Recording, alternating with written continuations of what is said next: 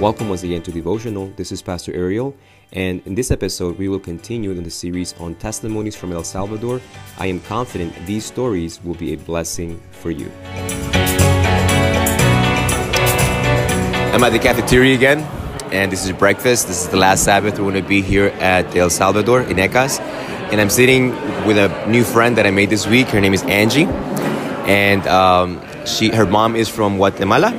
My dad. Your dad is from Guatemala. Your dad is from Guatemala, and your mom is from Mexico. And Angie and I got to meet early on in the week when they asked us to meet new people. I met her and her friend Ashley, and that was at the beginning of this journey. So I'm going to ask Angie, could you share what this week has been like for you? So my week, it was really fun, to be honest. Yes, we have to wake up really early, and I'm really tired all the time, but it makes up for it when you make connections with people and you build that friendship. Like the people that I really had a friendship with, and I realized that, wow, this is what it means to be close to God when you have like a friend, you know, that shows Christ through, were the pastors, the Salvadoreño pastors. There was like 3 that were with us in landscaping, because that's where I'm at. And they just showed me what it is to like laugh and like have a good friendship, but through Christ. Like they would just want to get to know me. They would want to get to know my family. They want to get to know everyone and like everything about you.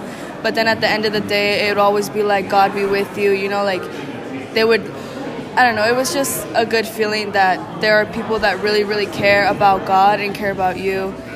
And since I was at the landscaping, it was in between the schools, I got to, when it was their breaks, like when the bell rang, they would have like 5 minutes or something.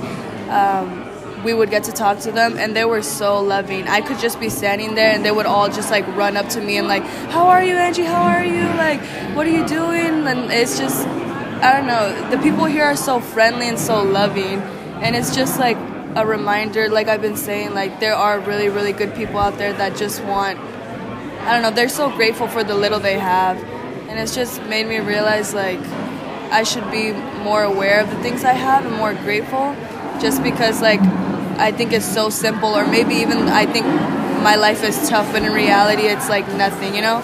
Like I should be grateful and thankful for what I have. You mentioned you struggle getting up in the morning. What time do you normally get up? 5:30, because breakfast is at 6. But if I mean, like at home, what time do you typically go? At home. Yeah. Yikes. If it's a break, like 11 in the afternoon, it's bad. 11 or 12. So that's. This is a shock then at 6 o'clock in the morning. My eyes every single morning, they're very swollen because they're not used to it. Well, hopefully this habit will stick going back home. Hopefully, but I'm like, yeah, hopefully. As far you've interacted with pastors and friends and students, have you experienced anything new, or maybe something new that has been better than you had before, as far as between you and God?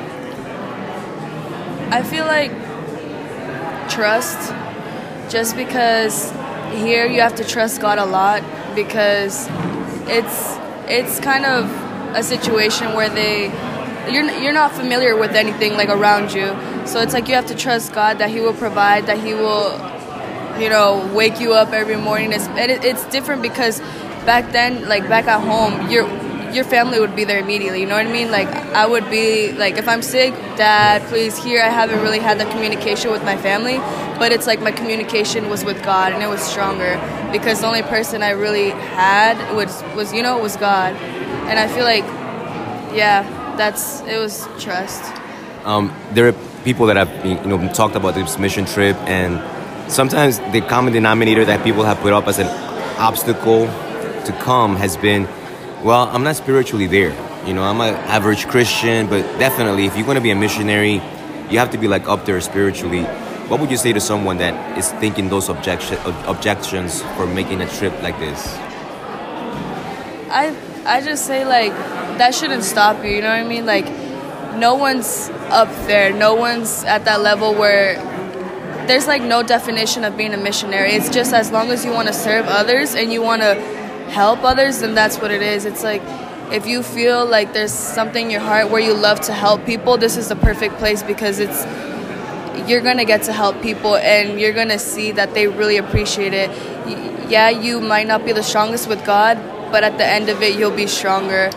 And I don't know, it's a rewarding feeling when you like do the hard work and you don't really see like maybe at the moment you're like, oh, this is hard work, I don't know why I'm doing this. But then when you see the kids tell you thank you and thank you for so much that you've done, it's rewarding. You know, it's this is why I came here for. Yeah. That was my other question. You know, what tipped the scale in your mind to say, nah, that's not for me, to say, you know what, I'm going to go and do this? What was that tipping factor for you? I've always wanted to go to like a mission trip just because I like helping, but I got the opportunity to come like really quickly. They told me, hey, do you want to go on the mission trip? And I was very indecisive just because I was like, I don't know, it's going to be probably scary, it's going to be lonely, I don't think I want to do it. But then I thought to myself, and I was like, I need to put all my selfish reasons aside and like just go. Like even if there were some like reasons that were selfish, like, oh, I want to come and like have a vacation or like, you know, a different country, like experience it. But at the same time, it was just like, I want to get closer to God, but through people. Like I want to see people through God and like show God through me. And so I guess that was what motivated me to just come, was just, Angie, just go and I already told myself, I was like, you're going to make friendships here. And it was true. Like my sister had come on a mission trip before and she was like, trust me, you're going to love the people there. She's like, you're going to fall in love with them. And she was right. Like they make it so easy for you to just come. Do you feel that this week you may have grown in some areas spiritually? Yeah. I feel like, like I've been saying, trust. Because trust is very important with God, because if you don't trust him, you can't really go far. But I've trusted him in a way that's just saying, God, where you want me, take me. Because like now that I'm going to be having a new chapter in my life, I'm going to be going to college, I'm going to be moving, I'm going to be doing all these things. It's like, God, just take control. And I realized that here, he really did take control. It's just, I have to let him guide me. If someone was listening to this, Angie, and is like, that's good for you, but I don't know if I can go there, finances, I'm busy, I don't think I can fit that into my life right now. What would you say to someone with those kind of thoughts that could keep them from coming to something like this? I just say pray, put those thoughts aside, because your mind will change when you're here. As soon as you come here, you're gonna think, why did I say that? Because finances, it will happen. I didn't think I was gonna be able to come because of the money, but somehow I was able to come for like, you know, like it was made for me to come. And just pray to God. And if you have a busy schedule, it will work. If I feel like everything happens with time. If this wasn't your time, then another time will be your time. Does that make sense? Mm-hmm. Yes. Yeah, I just say, just try it because you'll love it. Okay. Last question. We'll be leaving tomorrow, and I'm sure that the experiences you've gained here, you want to retain. Have you given thought as to how can I keep these experiences of trusting, learning to trust God? How can I keep those from evaporating once I go back to my old world? You know, same environment, same places, the alarm clock that will go off at 11 a.m. How are you planning to somehow sustain the experiences that you've had here? I've thought about that actually. Like, I don't want this feeling to go away, kind of. But I've been wanting to pray a lot more, because prayers, I know you don't have to, you can always talk to God, but prayer I feel like is a personal connection. And I want to pray more. One thing that I really want to do is I want to talk more, like I want to talk to my dad more about God, because my dad's Adventist and he loves talking about God. And I want to have someone that I can talk to and ask all the questions about, because I feel like I'm a very curious person. And if I talk about something or like ask questions, then I feel like I'm always going to be wanting more. And I just want someone that can help me study the Bible more. And I feel like my dad will be the perfect person, because he's always been wanting me to get closer to God. And so if I could do that with him, that would just make us all happy. So yeah.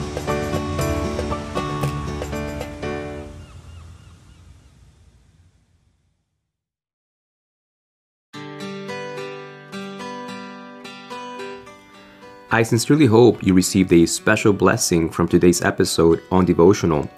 I pray it has inspired you to turn the study of God's Word into a daily habit, as well as using the study tool of our Sabbath School lesson. If you haven't yet subscribed on iTunes or whichever platform you listen in, would you please do so now? This way, you will be notified each time I publish a new episode. It would also mean a lot to me if you would leave a rating and a review of this podcast. You doing this will help others discover the spiritual resource. I would really appreciate this. I would love for you to connect with me through my Facebook page, Devotional Podcast. There's a link in the show's description that will take you there. I will regularly post additional resources there as well. It would be so good to hear what you like and what I could do to make this podcast a bigger blessing for you. Lastly, would you consider making a monthly 99-cent contribution to this podcast? It would help offset the long-term cost of producing each episode. Thanks again for listening. Look forward to our next time together in the next episode of Devotional. Until then, this is Pastor Ariel inviting you to devote all you are and all you have to our Lord Jesus Christ.